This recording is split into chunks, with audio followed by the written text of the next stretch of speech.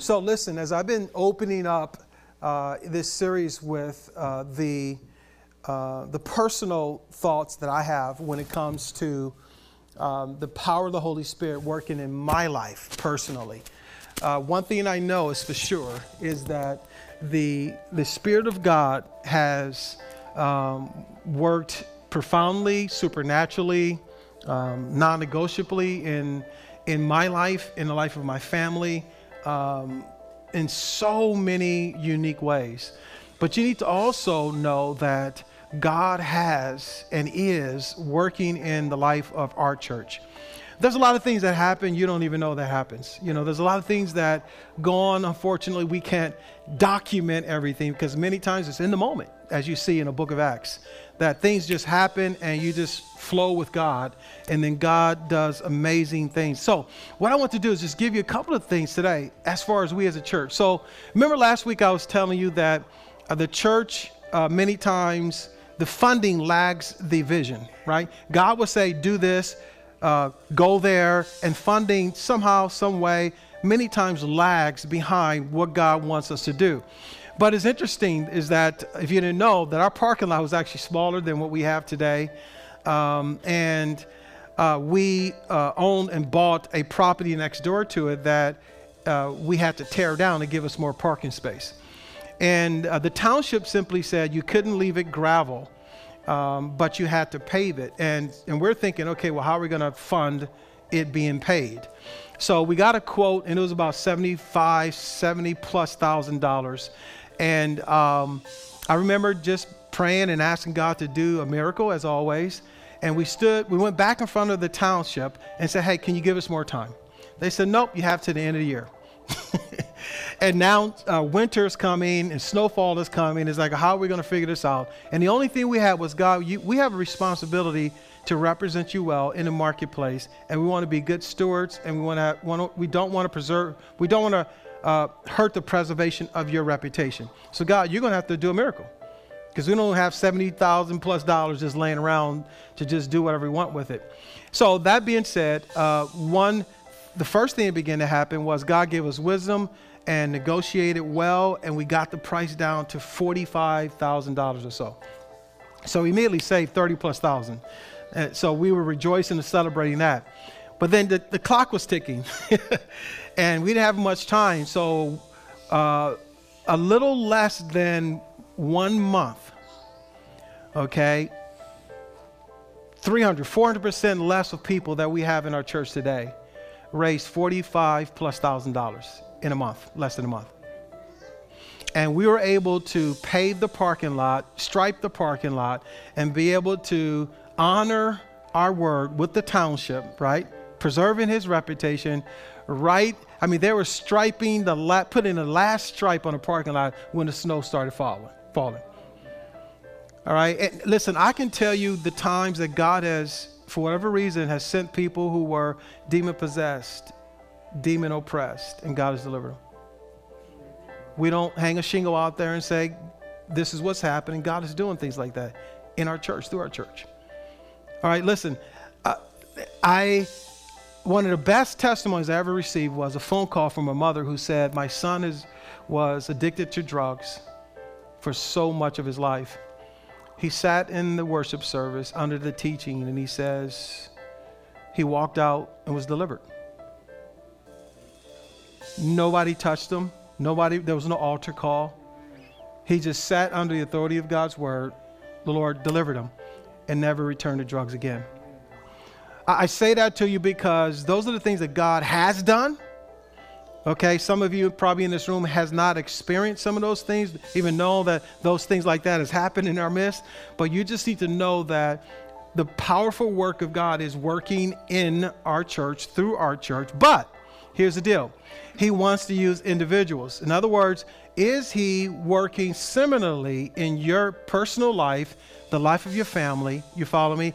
Do you see the hand of God moving unmistakably in your life, as we see and we're noticing in the book of Acts? Can you say that I am walking so intimately with God that we're going to learn, hear his voice and respond to his voice and be exactly where he wants me to be, when he wants me to be there, to see lives change for all eternity. That's what he wants for each person, young or old, in our church today and those who are watching.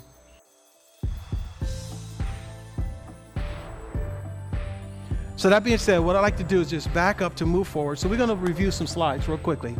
And as you review these slides, remember, Jesus said, Acts chapter 1, verse 8, but you should receive what? Power when the Holy Spirit comes upon you. And you should be individual, isolated people? No.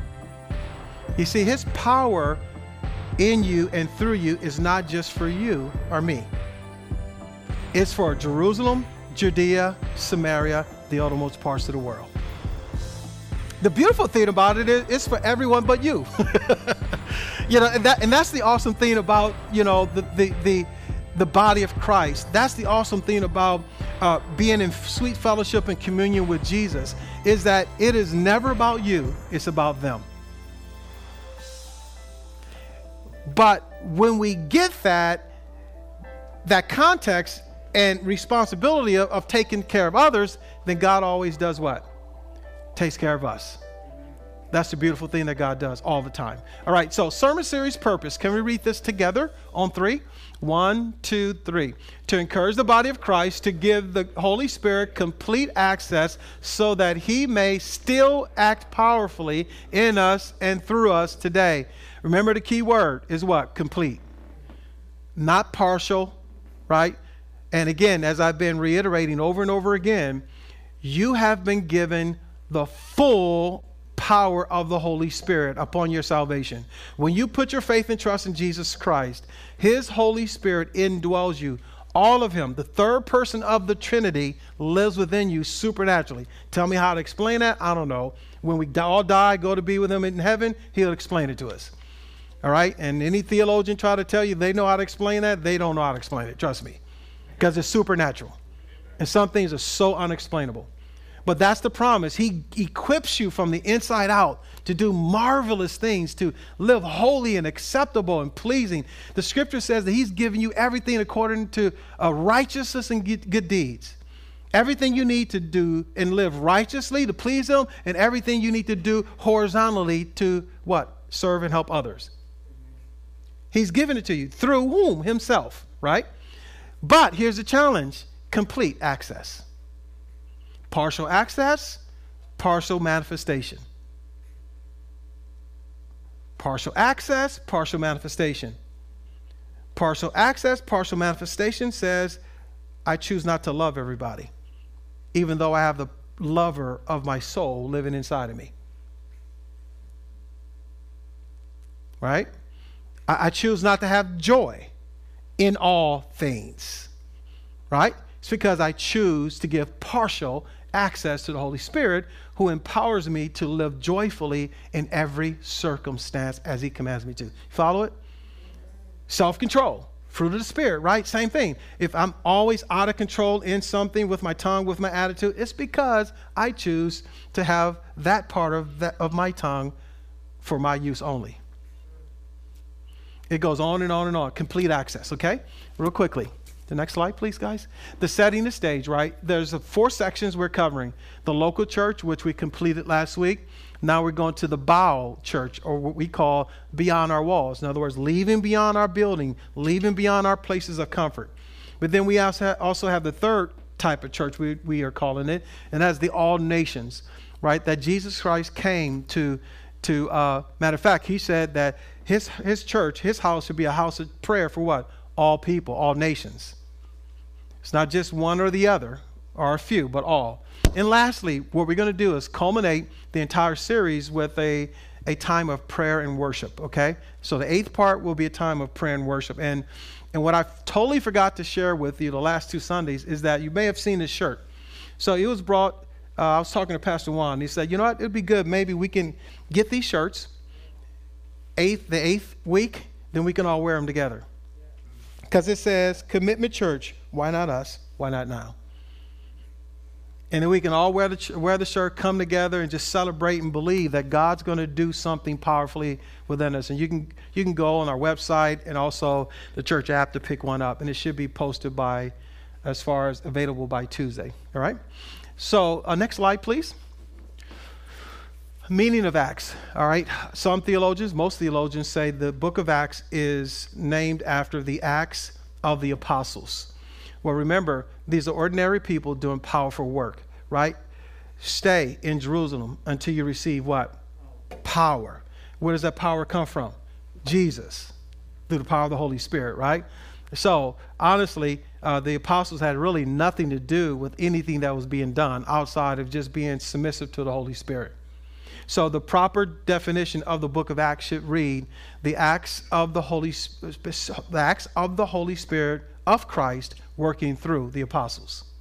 The acts of the Holy Spirit of Christ working through the apostles, working through you, working through me. The authors, Luke, he was a Gentile, which was a non-Jew. He was a physician, and he was very astute. And that's why you can read in his previous book, in Luke chapter 1, it talks about this. It says, it seemed fitting for me as well, having investigated everything carefully from the beginning, to write it out for you in consecutive order, not most excellent Theophilus, what we'll define in the next slide.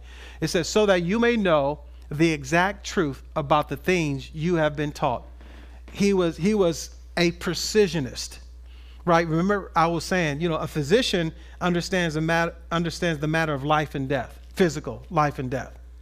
So it's beautiful that he has a physician, right? Physical physician who understands the spiritual physicianal part, right? That says it's a matter of life and death spiritually, eternal life and death. Therefore, there needs to be the exact truth of what Jesus Christ came to do for all mankind. All right. So next slide, please. The purpose of Acts, again, is the continuation of the book of Luke and Luke's namesake. All right. Next slide.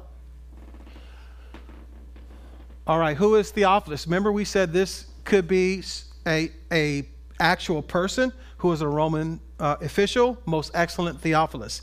But we also understand that there's two parts of the name, right? Theo, God, right? Theology, the study of God. Ology means the study of. Theology, the study of God. So you have God, right? And you have Theophilus, which means friend. So you flip that many times in other languages as opposed to English. It now says friend of what? God. Friend of God. And we noted that this then could have been written to a group of people who were friends of God, right? But we also know that the third group of people it could have been written to could have been those who were desiring, or we want to give an invitation for you to become what? A friend of God. And as I've been tying this together, it's important to underscore is that because of the finished work of Jesus Christ, you are all what? Friends of God, right? You are friends of God. And the more intimate a friendship becomes, the more complete access you give that friend to your life, right? Likened to the Holy Spirit. The more Jesus becomes your best friend, right? The more complete access you're going to give him in every area of your life. So therefore, this book is written to who? Us, who are what? Friends of God. Make sense? All right, next slide, please. I think we're going to get into some highlights. All right, chapter 1, Jesus' commission, right? We covered that. His commission and his ascension. He said, hey, here you go. Here's the instructions. See you later.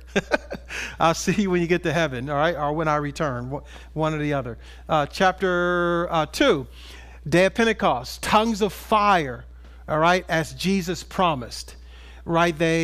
Listen, there's about 15 different or more, all right, locations of people, different languages and so forth. Now, this is important. This day of Pentecost, if you would, took place what is called 50 days after what is considered the Passover. You know what the Passover is? It's the celebration of the children of Israel who are leaving what? Egypt. And remember the 10th and final plague? It was what? The angel of death. Do what? Take the blood of a lamb and do what? Spread it over your doorposts. That what? The angel of death does what?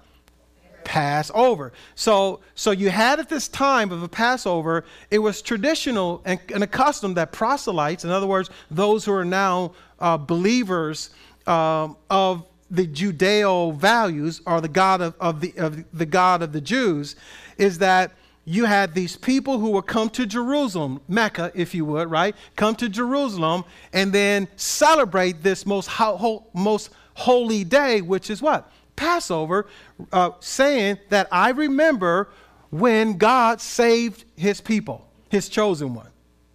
Makes sense. So that's why all these people were there. And just like God, right, he then says, okay, great opportunity. I know you're going to be here. Here's my power. So you can now all go back to your countries and see the work accomplished in Jerusalem, Judea, Samaria, the uttermost parts of the world. So you have some key definitions. So Pentecost, if you didn't know, it meant 50. So Pentecost occurred on the 50th day after what? After the Passover. That's why everybody was there. All right, keep going. Chapter 3 through 4. This is so important. Peter and John arrested for preaching the gospel. But listen to this. If we are on trial today for a benefit done to a sick man, as to how this man has been made well, let it be known to all of you, to all the people of Israel, that by the name of Jesus Christ, the Nazarene, whom you crucified, whom God raised from the dead, by this name, this man stands here before you in good health. He is the stone which was rejected by you, the builders, but which became the chief cornerstone. And there is salvation in no one else, for there is no other name under heaven that has been given unto man, right, by which he must what? Be saved. Now it gets really strong and deep. Power of the Holy Spirit. It says, now as they observed the confidence of Peter and John and understood that they were uneducated, untrained men, they were amazed and began to recognize them as having been with Jesus. Uneducated, untrained people, through the power of the Holy Spirit, can turn the world upside down. That's what we're talking about, church. Next, please. Chapter 5, the church is funded, we talked about. People were willing to even sell their possessions. They gave God full control of their wealth. 6 through 8, first part of 8, the church continues to move in power, courage, organizational structure, and through persecution. So if you can open with me to Acts chapter 8, verse 1. This is fun, isn't it? This is so cool. The Word of God is so fascinating, so inspiring. So what I've done for you is through chapter 8 through 12, I've identified 7 ways the local church is now able to move beyond its walls, to go beyond its walls. Today I'll give you the first 4. Pastor Jose Torres will give you the final 3 next week.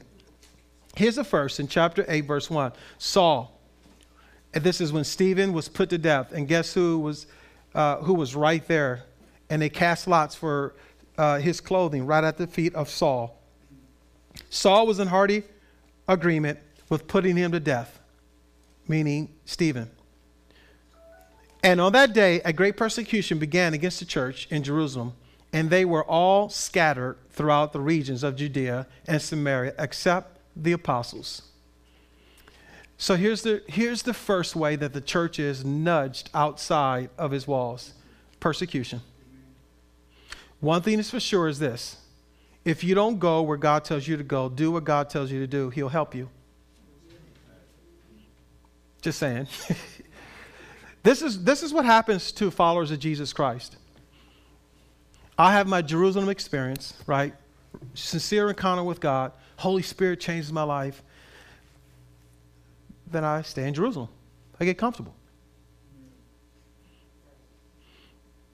But remember, the power is not just for you and your family.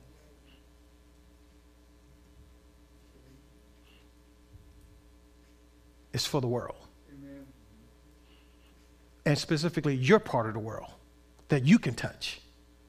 And if you're not going from your Jerusalem to Judea, Samaria, the othermost parts of the world, however he chooses you to do it, church can't go unless individuals go. Amen. He will make you go. And then normally what happens, I call it the honeymoon stage. It's over.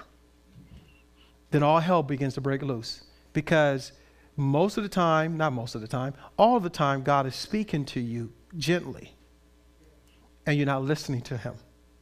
And he says, okay, nudge. Nudge. You can't just keep this to yourself. I gave you time to enjoy me by yourself and get to know me, get close to me. I've given you time to become my friend. Now go tell others about your friend. He always gives that place of grace and time. But if you stay silent and you just stay close-knit and all those feel warm and fuzzy and good about you and yours, and yes, he totally changed your life, but it's not just for you. So he says, I'm accomplished my work. Go. And typically it comes from the outside in. Most of the time, he'll send stuff. It's like, I can't believe this is happening to me. I can't believe your life is falling apart. I can't believe they're saying this about me. I can't believe they're treating me unfairly. I can't believe. Well, believe it. Because persecution arises for the word's sake. It just happens. And that's why you see from this outside resistance occurred. Great persecution against the church. It is still happening today. Against the church. And that's why you can see in the entire years of church history from the first century church here that we're discussing to the church today, you see this narrative that something's going to jump off to make the church move. Like COVID.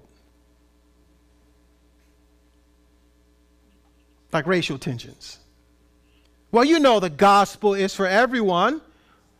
Well, why are you living homogeneous? Why you have these mono churches that shouldn't be mono?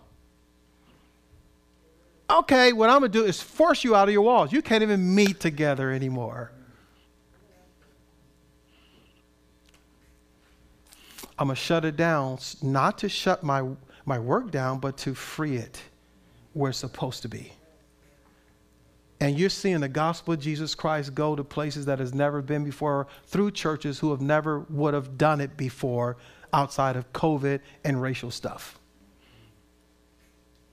He will push the church out. The word went about means to come, to go, to pass through different places, travel through regions. So this against you, this persecution will come from all different types of angles unless you go. The church needs provoking, unfortunately. It needs to be poked a little bit and prodded a little bit to ultimately move where God wants us to be. And that is moving closer towards the perfect will of God. It was the perfect will of God for you to come to know Jesus. Okay? But his permissible will simply say, okay, you can stay there for a little while and enjoy this for yourself. But the perfect will of God emerges again to say, no, it's not for your Jerusalem only. It's also for Judea. It's also for Samaria. It's for the uttermost parts of the world. So don't fall asleep, church. Don't fall asleep, because it is for you who make up the church to make sure that we're always moving and progressing towards what God has so designed for the church to be and to become. Make sense? So the church is provoked, but the beautiful thing about this is that the church continues to move beyond its walls when we begin to exercise his power. Now, we're going to find that the exercising of his power comes in two ways we find in Acts chapter 5. Look at Acts chapter 5, verse 5, 6, and 7. It says this. All right, so Philip went down to the city of Samaria, so he's going down to Samaria. You see? It says, and began proclaiming Christ to them. To them. You hear that? To them, to those people. Right? It says, the crowds with one accord were giving attention to what was said by Philip as they heard and saw the signs which he was performing. For in the case of many who had unclean spirits, they were coming out of them, shouting with a loud voice, and many who had been paralyzed and lame were healed. So there was much rejoicing in the city. Do you hear that? Much rejoicing in the city. So you can say contextually for you, wherever your city is also includes your house, your home, also includes your family. So today, if you are not rejoicing probably like you used to or like you should be, chances are it is connected to signs. Now, let me go deeper what signs means. These signs are simply a mark. Remember, we talked about signs the last 2 weeks. It's a mark. It also is that by which a person or a thing is distinguished from another and is made known. So if Jesus Christ is not being made known in your life, and there's this mark on you that, wow, something is different about you, something is distinctively different about you, there's a mark on you that says Jesus is all about you and you are all about Jesus, chances are you're going to lose your joy.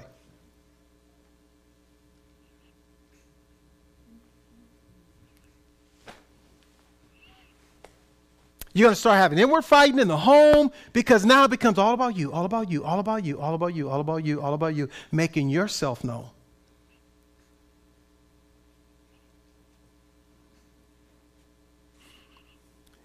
When you exercise the power of God and you are giving him complete access to your life, he is becoming so visible to others in your life that it becomes distinct. You become distinctly different and then make his name known. Amen. If people are not noticing Jesus or finding Jesus through you, relationally, you have to begin to back that up and say, okay, well, am I giving him complete access? Am I trying to control my life now? To do what I want to do, how I want to do it, and therefore there's no fruit that says that he has complete access to my life. Then ultimately, you know what happens to anyone who plants a tree and see no fruit on it? You get frustrated, right? You want to chop the tree down. You start complaining. I can't believe it. I wasted all that money. I wasted all that time. You're right. And we just get so enamored and frustrated because there's no fruit. When you see fruit, man, something about fruit makes you happy.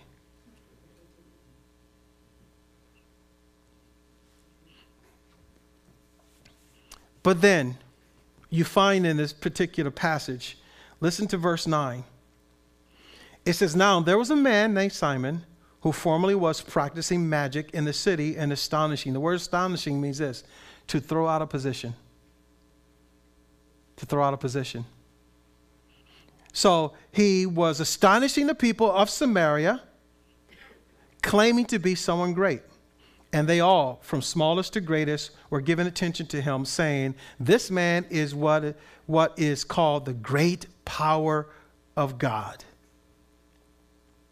Verse 11, and they were giving him attention because he had for a long time astonished them, threw them out of position with his magic arts. Listen, power of God will always have its counterfeit. Do you realize that Satan has power? Satan has authority? I shared earlier today in Luke chapter 4 where Jesus was taken to the mountaintop and was tempted by Satan and said, hey, look down there, I'll give you that kingdom. I never heard this before, never caught it before until I was writing in today. And you know what it says? It says, I have the authority to give that to you.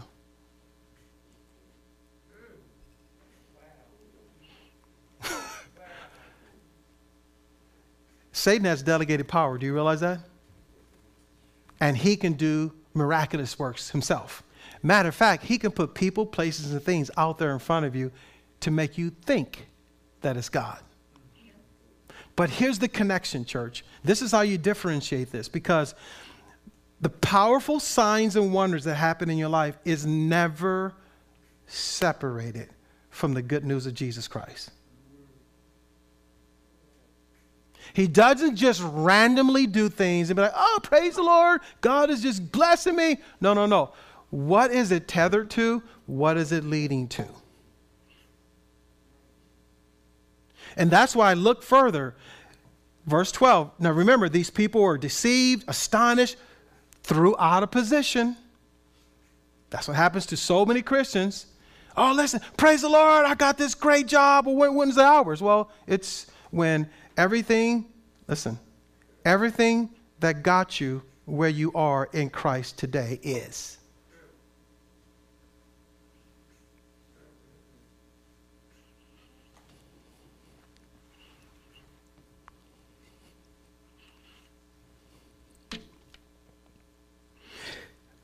Verse 12, but when they believed Philip preaching the good news about the kingdom of God and the name of Jesus, they were being baptized, men, women alike.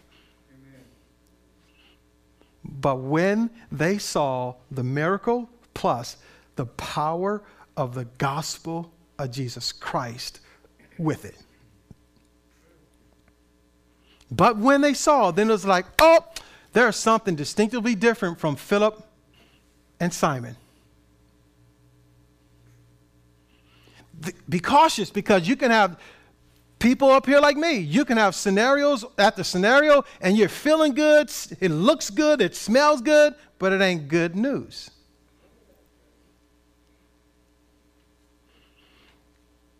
And that's why it says people of high esteem, low esteem were being deceived. Or we can say it this way, according to the scripture, even the very elect will be deceived.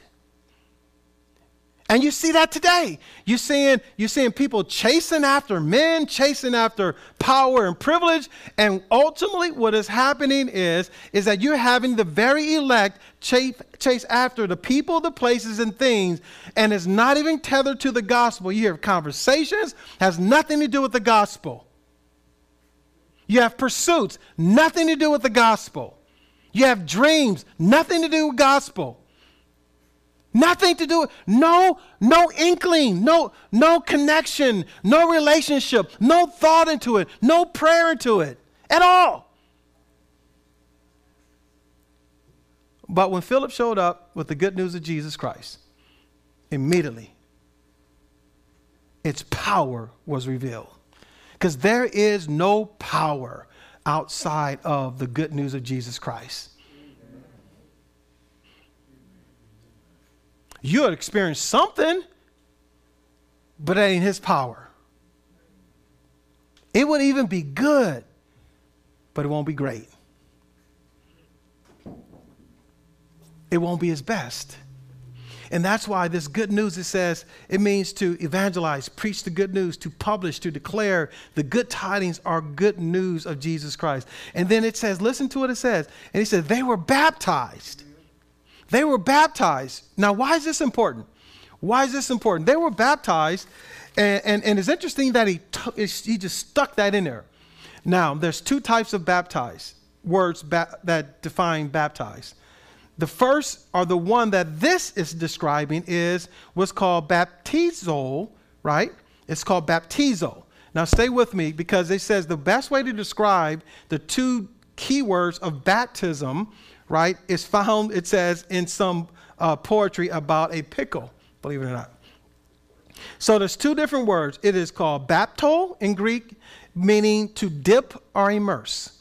The other one is baptismo, which means it means to immerse for a period of time and to remain there. So let me connect it with you. The recipe kind of reads this way. It said, in order to make a pickle, the vegetable should first be bapto, or dipped into boiling water. You ever been bapto? All right. It says, and then baptismo, or right, baptized in the vinegar solution. So you boiled, and then you stay in vinegar. So baptizo in the New Testament refers to our union and our identification with Christ. Mark 16:16. He that believes is what? Baptized. You're not baptized to be saved, but because you are saved, you're what? immersed in who? Christ, and you stay there. And that's why it's important. It says, Christ is saying that mere intellectual assent is not enough. There must be this union with him, a real change, a transformation that takes you from vegetable to a pickle. Every time you take a pickle, that pickle is still what? In the vinegar.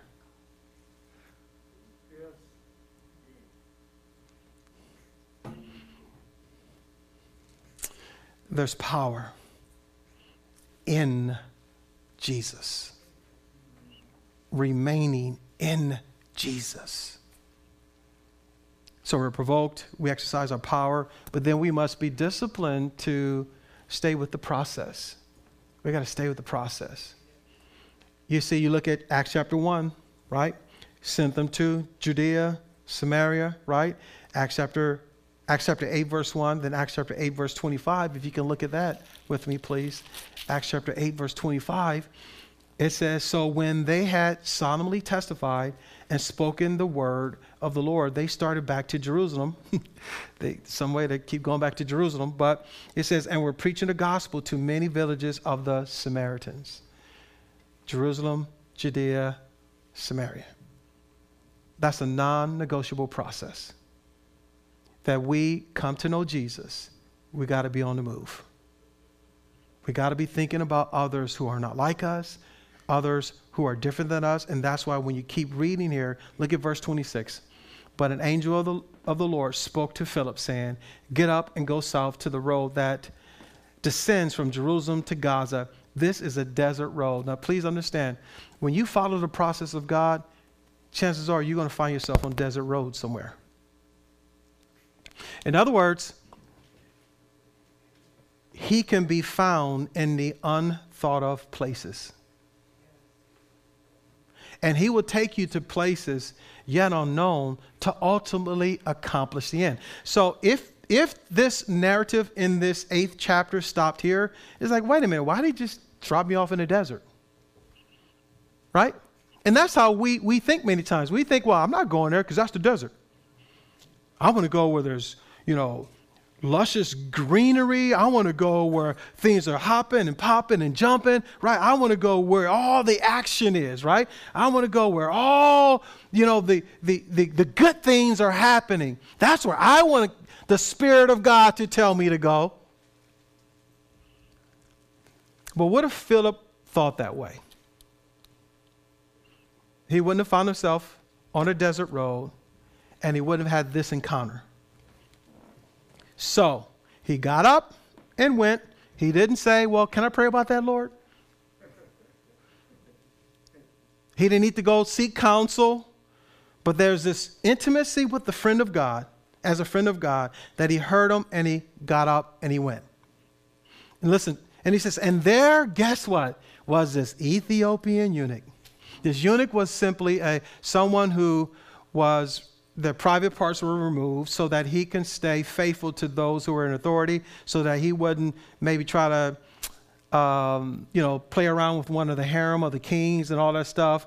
And they would have authority and power, within the context of that kingdom.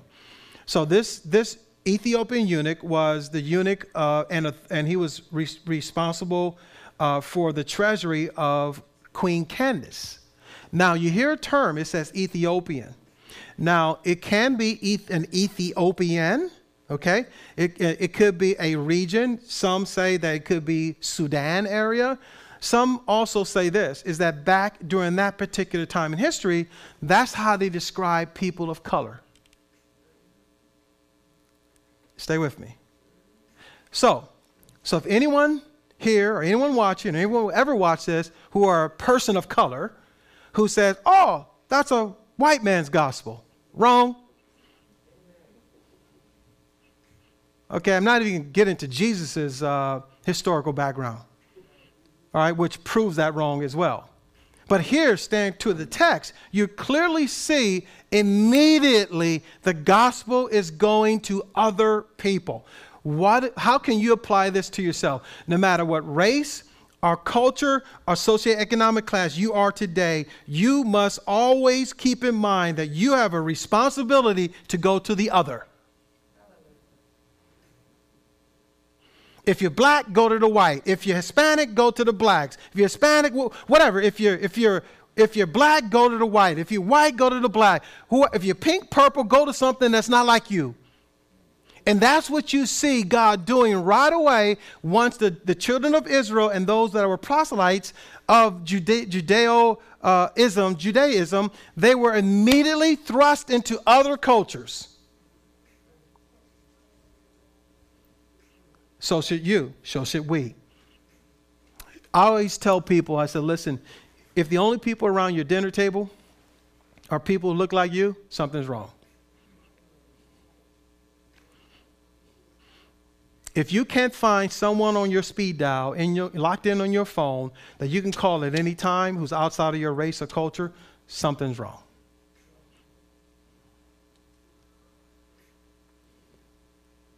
You're not choosing to go outside of your Jerusalem.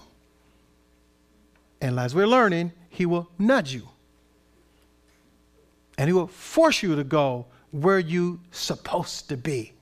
But here you find in this context, you have Philip following the process. Meaning he is, next point in this transition of the process, he is sensitive to the Holy Spirit.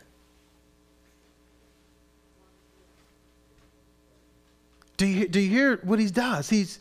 Angel comes, he hears, he gets up, goes. No change of scenery, doesn't come to the next day or the next week or the next month. None of that. None of that that we see and experience in our own lives. He gets up and go. It gets better. So if you can go to verse 28, it says, and he was returning and sitting in his chariot. This is the Ethiopian eunuch. And was reading the prophet Isaiah. This is so fascinating. And then the Spirit said to Philip, go up and join this chariot. What? I don't know this guy. He's a foreigner. But go catch up with this chariot. So listen, then Philip ran. He must have been pretty fast. He ran up and heard him reading Isaiah the prophet and said, do you understand what you're reading? Duh. Has God ever done that to you? Go over there, and when you go over there, he sets you up. Then it gets better. And he says, well, how could I unless someone guides me? Bingo! Listen, if Philip didn't go to the desert, he wouldn't have met the Ethiopian eunuch. He wouldn't be able to wouldn't see the Ethiopian eunuch reading the book that is going to transform his life, nor would the Ethiopian eunuch would be there to say, hey, can I ask you a question? I don't know what to do about this person that I'm hearing in Isaiah.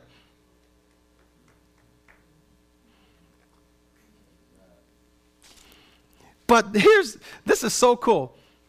He's reading Isaiah. Why Isaiah? Why is it so important?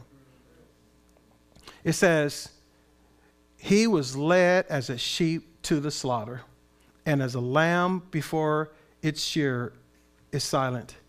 So he does not open his mouth. In humiliation, his judgment was taken away. Who will relate his generation? For his life is removed from the earth. So, when I was reading this, you remember what John the Baptist said when Jesus came onto the scene? He says, behold, the Lamb of God, who's coming to what? Take away the sins of the world. You see, that's what this Ethiopian eunuch was connecting here, was that he was reading about the Lamb of God who was about to take away all of his sins. But if Philip didn't go to the desert, he wouldn't see the chariot. He wouldn't see the Ethiopian eunuch reading a particular passage that can ultimately do what? Change his life. How many times have you experienced that? Just saying, it should be more frequently than it has. Then the eunuch answered Philip and said, please tell me, of whom does the prophet say this? Of himself or someone else? Then Philip opened his mouth, and beginning from this scripture, he preached Jesus to him. And they went along the road and came to some water. And the eunuch said, look, water, what prevents me from being baptized? Why would he say that? It's because, remember, the scriptures clearly say, and it was taught, be baptized for the remission of your sin. No. That's not the proper vernacular. What that really means is be baptized because your sins have been forgiven. Behold, the Lamb of God who does what? Come to take away the sins of the world. So apparently he knew that his sins were forgiven. Then the first thing to do is what? I need to be baptismo.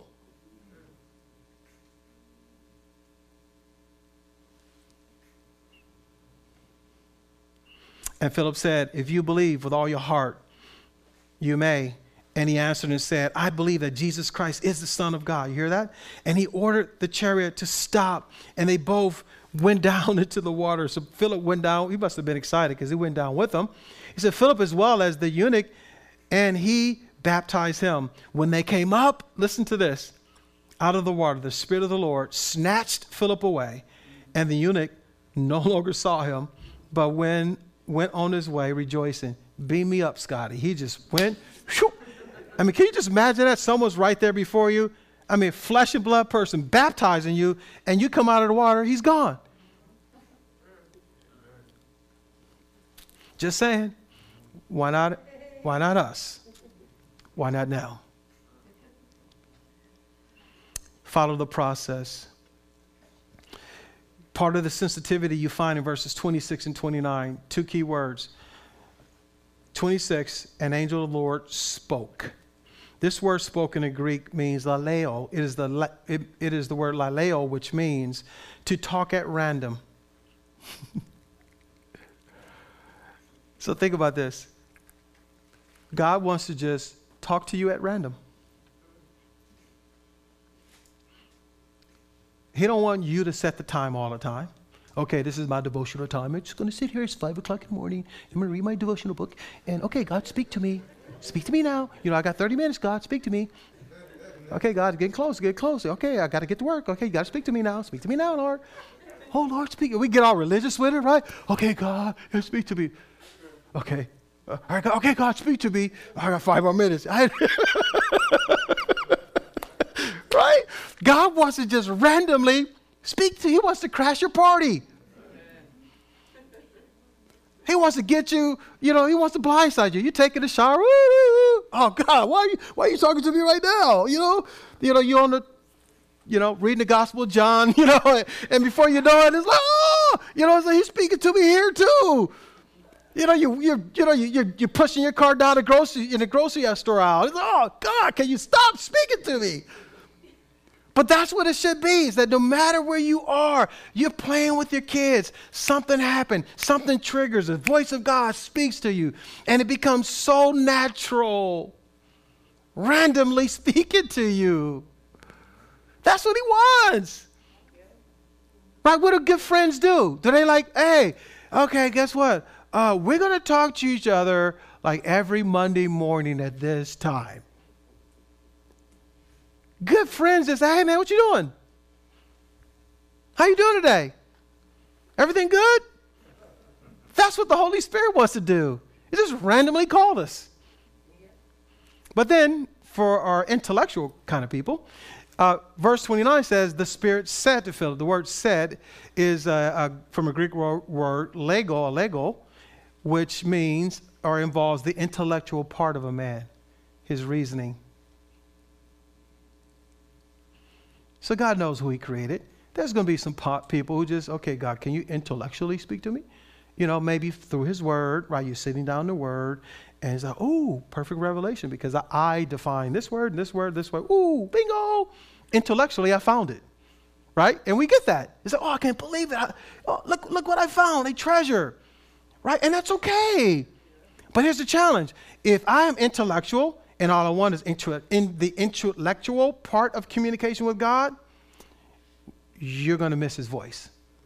Because chances are he's going to randomly speak to you or want to randomly speak to you. And the caution for randomly, the ADHD kind of people like me, it's like you're going to be over here just doing your thing and just be like, productive. But there's going to be times that you got to stop what you're doing, get intellectual, and let him speak. And not think that he can't speak intellectually. You follow me?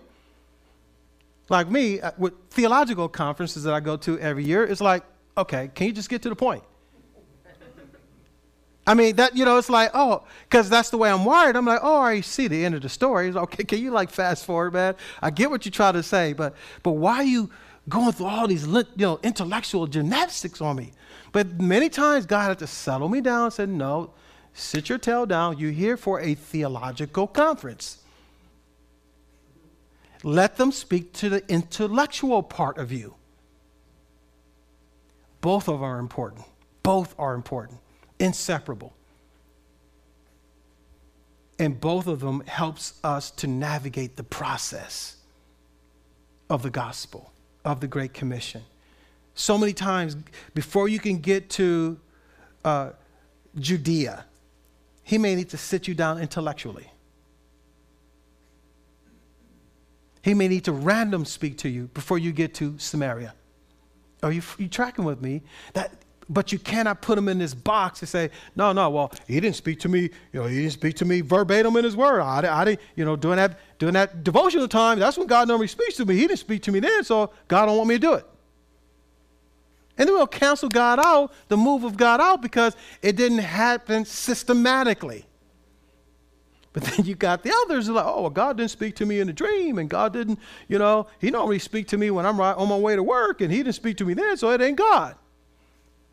No, maybe you need to stop, study the Bible, and make sure you're following every dot and every tittle of what God is saying there, because that's what you need to get from Samaria. It works together. It works together. That's my point. The church has a systematic step that we are required to follow, and that is a sensitivity of his spirit. Lastly, and it's a tough one.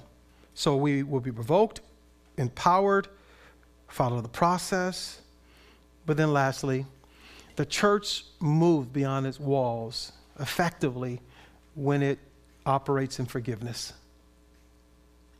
One of the biggest problems with the church today is it holds too many grudges for too long. It hurts. We hurt each other, and then we don't forgive each other. Matter of fact, you're seeing it more and more now on social media. It's like nobody has a filter. It's like I'm going to say whatever I want, when I want it, however I want it, and Jesus ain't going to be nowhere near it.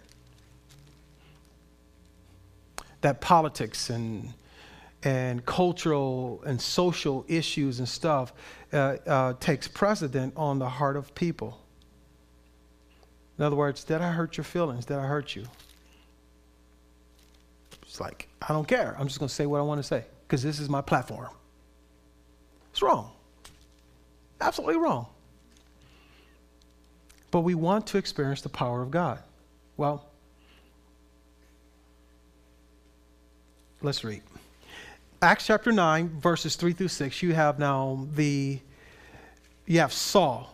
Think about this. Here's Saul persecuted the church.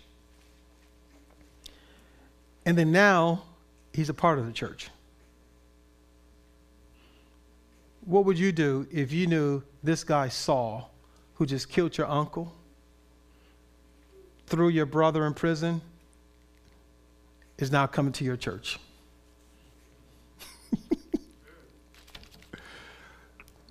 Believe it or not, side note, I believe one of the reasons why God appropriately assigned Paul to the Gentiles is because the church couldn't handle him there.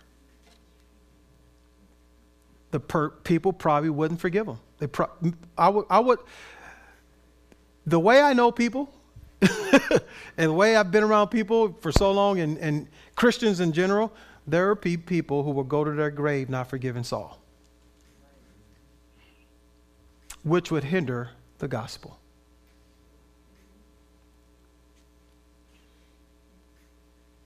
Acts chapter 9, verse 3 through 6.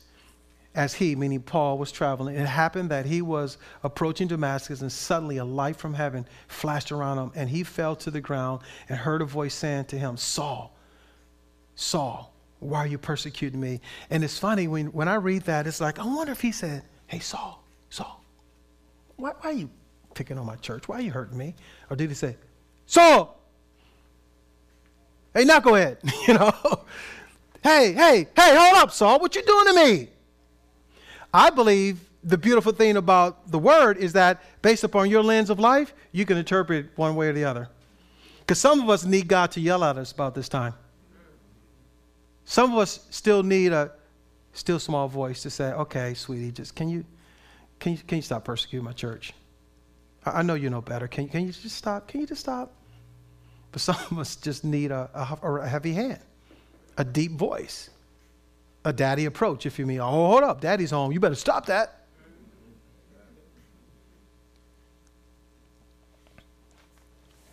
And then it's interesting, Paul says, and he said, who are you, Lord? As you know, he's calling him Lord. And he said, I am Jesus, whom you are persecuting. But get up, enter the city, and it will be told to you what you must do. Now, fast forward, all right, just for the sake of time. So then it goes on to say in verse 15, it says, but the Lord said to him, go, for he's a chosen instrument. Now, this is Ananias, who is now getting this totally separate vision from God, and the angel of the Lord speaking to him. Well, think about this. Paul is being spoken to, Ananias is being spoken to, ultimately to do what? Come together. Isn't that God? That's the way he does it. So he's talking to Ananias, and Ananias apparently needed God or some supernatural, powerful experience with God to say, okay, you know that guy who's been persecuting your cousins, your aunts, your uncles, your mom, your dad, your children? Okay, I want you to go meet that guy. What?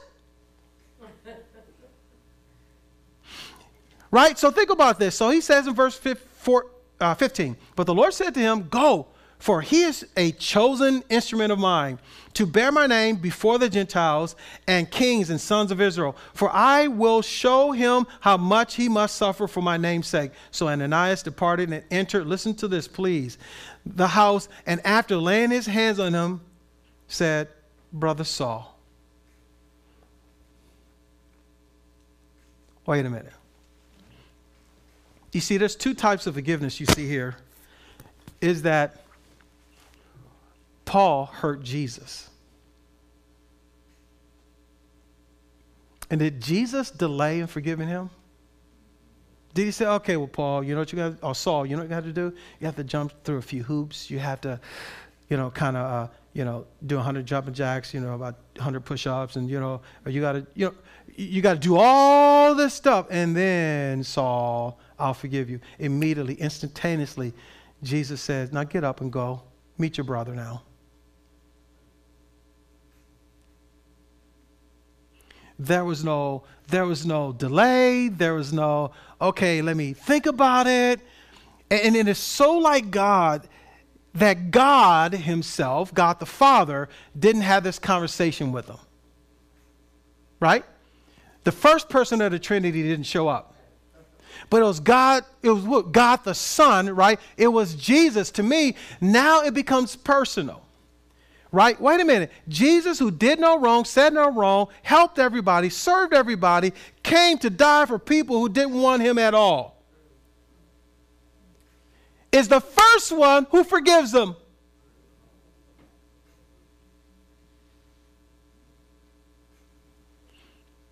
But why then do we, as followers of Jesus Christ, seem to think that we have the audacity to hold on to things and hold things over people's heads until we feel like we are some kind of God and can do it however we long to do it?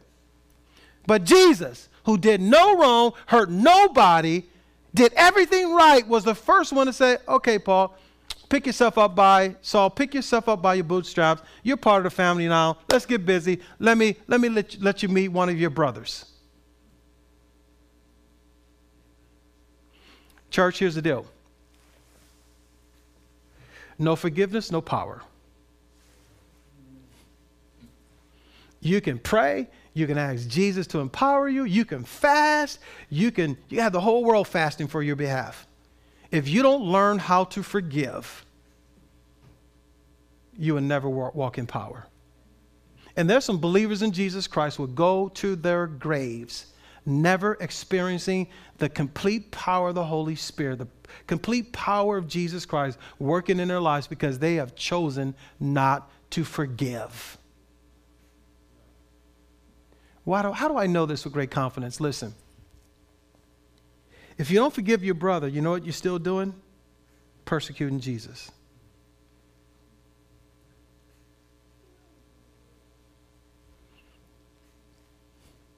Still persecuting Jesus. And you're really saying, as the scriptures teach in other places, that his death was in vain. So how then can I think that I can continue to go through life not forgiving people, not letting it go, holding over their heads, and think I can walk in the purity of forgiveness, or the purity of the power of the gospel of Jesus Christ, because I'm choosing not to forgive? Listen, the gospel of Jesus Christ is all about forgiveness. So how can I pick and choose and say, well, no, I'm not going to forgive. Oh, but give me the fullness thereof. Doesn't work that way. You see, here's the great deception, is that you and I can live on one verse for the rest of our life and walk in some kind of power. Because that's how powerful the word of God is. Because he said his word would never return void, but it will accomplish those things that which he was sent, and it will prosper in those things.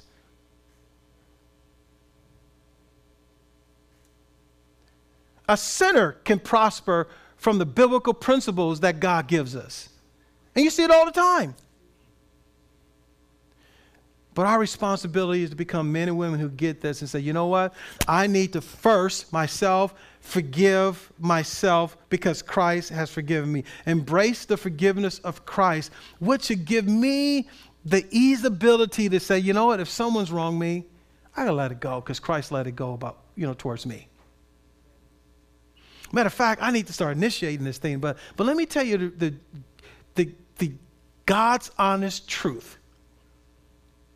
And I was talking to a brother after our first service about this. He said, Pastor, I get what you're saying, but it breaks my heart because all this political noise, this racial noise, you know what? It is not showing anything you're talking about in the church.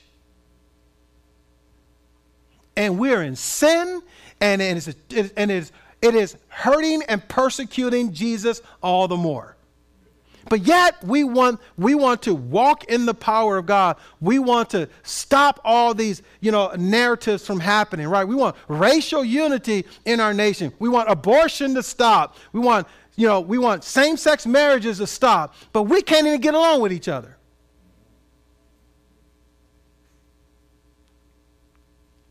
House divided can't stand. House divided will never walk in the power of God.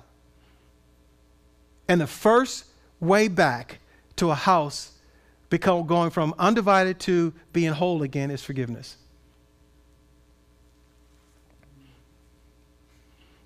No forgiveness, no wholeness. No forgiveness, no wholeness, no wholeness, no power.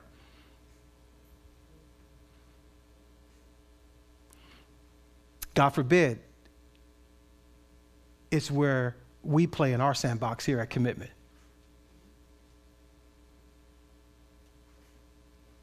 We need to be men and women who are quick to forgive. Quick to forgive. And it's so sweet how God has treated Saul in his transition into the body of Christ. Because he said, okay, guess who's going to be your first sidekick? Barnabas. Whose name means son of consolation, son of encouragement. That I'm going to put you right in sync with a man who get you, who will love you right where you are, and love you enough to get you where you need to be. It's just the way he does it.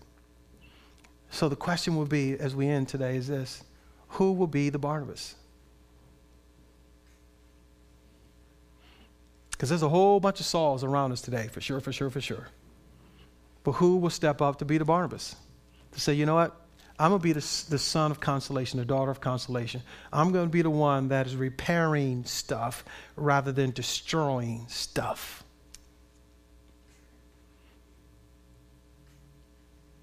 I'm not going to value my opinion over the value of someone's eternal state.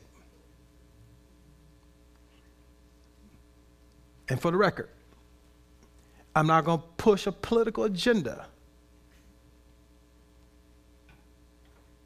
A president, a vice president, a congressman, a senator, a mayor, or whoever, whatever kind of official, because listen, please closely, church, the narrative has already been written.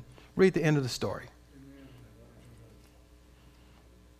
Do you really think, do we really think that we can change the storyline?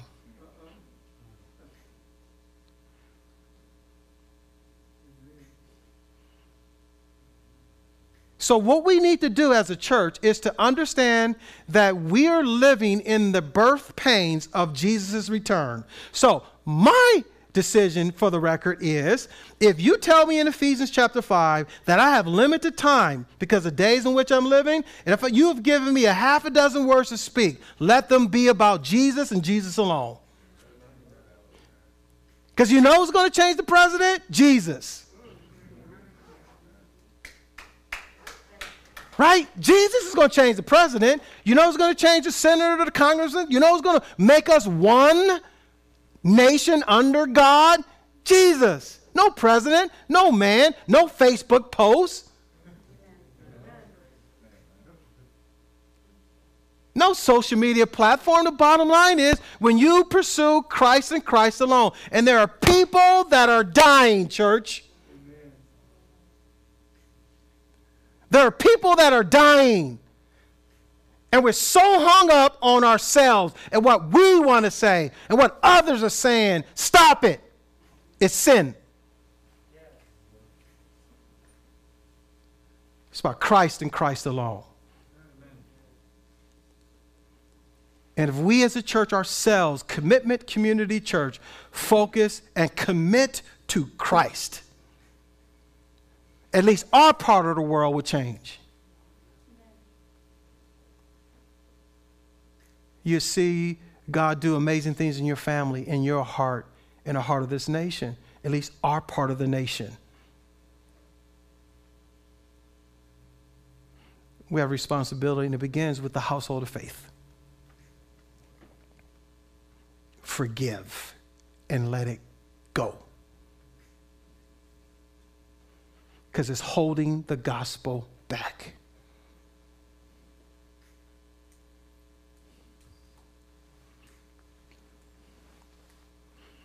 As I mentioned to you, that we're going to end with 4 questions at the end of every message, but there's something else I want to add today, and that is this.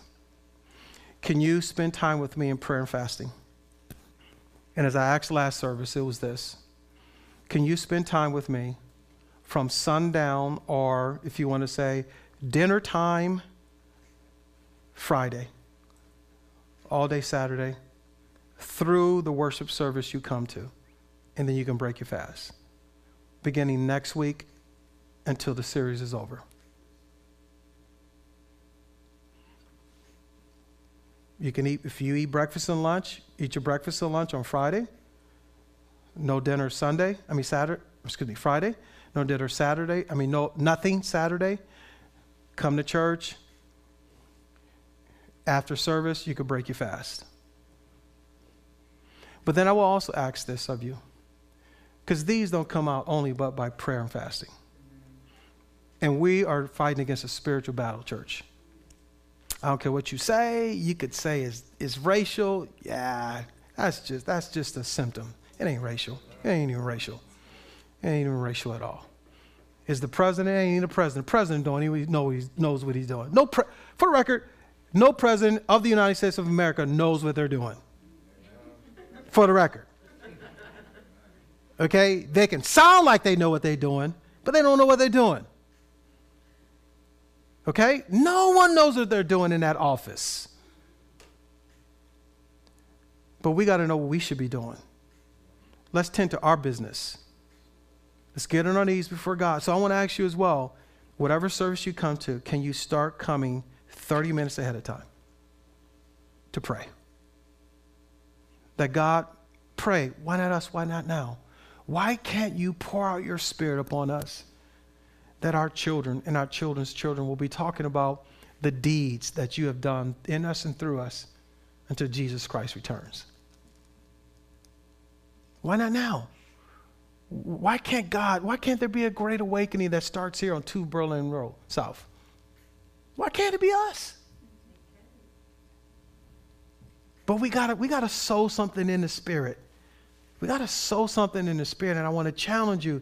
Let's enter a time of prayer and fasting, and in the culmination of that 8th week, and just believe that God's going to do something miraculous in us and through us for generations to come.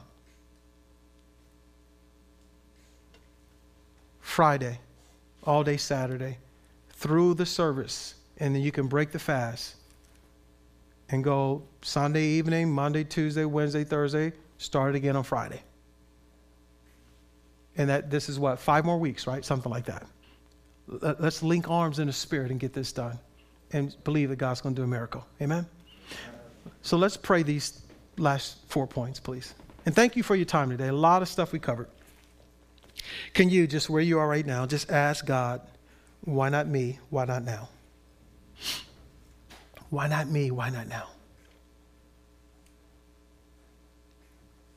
And can you then ask the Lord, okay, Lord, what is hindering this? Is there anything that is hindering you in my life today? And thirdly, as he shows you what is hindering, just ask God for help in that area. God, can you help me overcome this? And if we can stand to our feet on the final one, please.